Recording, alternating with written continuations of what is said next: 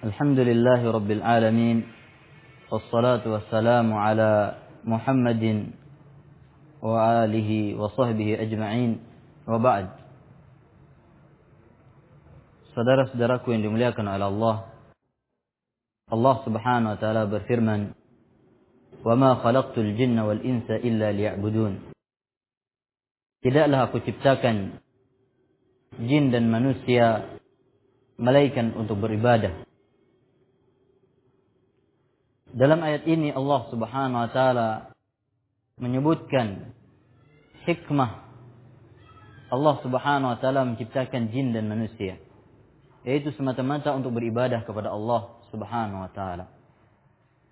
Maka kita sebagai seorang muslim, sebagai orang yang beriman kepada Allah, yang meyakini bahwasanya Allah subhanahu wa ta'ala satu-satunya ilah yang berhak disembah, wajib memperhatikan ibadah, wajib memperhatikan bagaimana kita untuk senantiasa taat kepada Allah subhanahu wa ta'ala, berusaha untuk memperbanyak ibadah yang diperintahkan dan disyariatkan oleh Allah tabaraka wa ta'ala.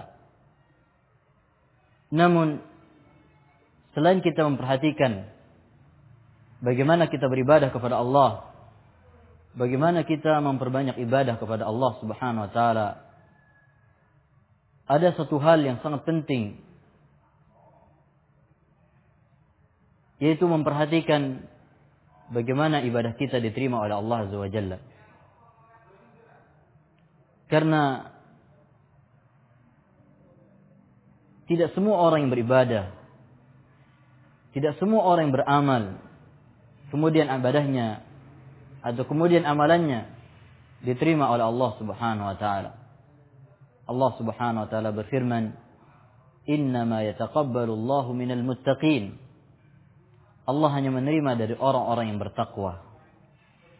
Maka disinilah seorang muslim ketika dia beribadah kepada Allah subhanahu wa ta'ala, hendaknya dia memiliki kekhawatiran dan takut ibadahnya tersebut tidak diterima oleh Allah subhanahu wa ta'ala.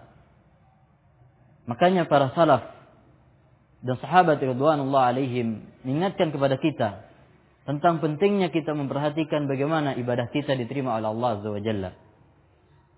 Berkata Ali radhiyallahu anhu, "Kunu liqabulil a'mal ashadda ihtimaman minkum minal amal." Hendaknya perhatian kalian terhadap diterimanya suatu amalan, hendaknya perhatian kalian terhadap diterimanya suatu amalan lebih besar daripada amalan itu sendiri. Karena apalah artinya seorang banyak ibadahnya kepada Allah, apalah artinya seorang memperbanyak amal saleh, akan tapi tidak ada satupun dari amalan itu diterima oleh Allah azza wa jalla. Dan kekhawatiran tidak diterimanya ibadah dan amalan ini merupakan menjadi sifat orang-orang yang beriman kepada Allah subhanahu wa ta'ala. Sebagaimana yang disebutkan oleh Imam Al-Hasan Al-Basri, "Al-mu'min jama'a bainal ihsani wasyafaqah wal khasyah." Bahwasanya seorang mukmin mengumpulkan, menyatukan antara berbuat baik dan takut kepada Allah subhanahu wa ta'ala.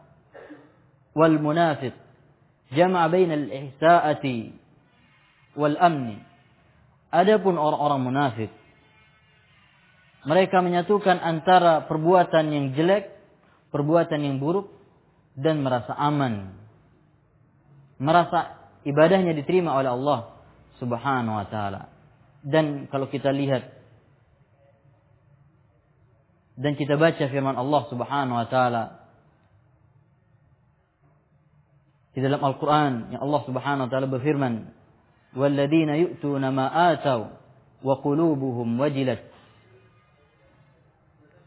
Dan orang-orang yang datang kepada Allah subhanahu wa ta'ala dengan ibadahnya,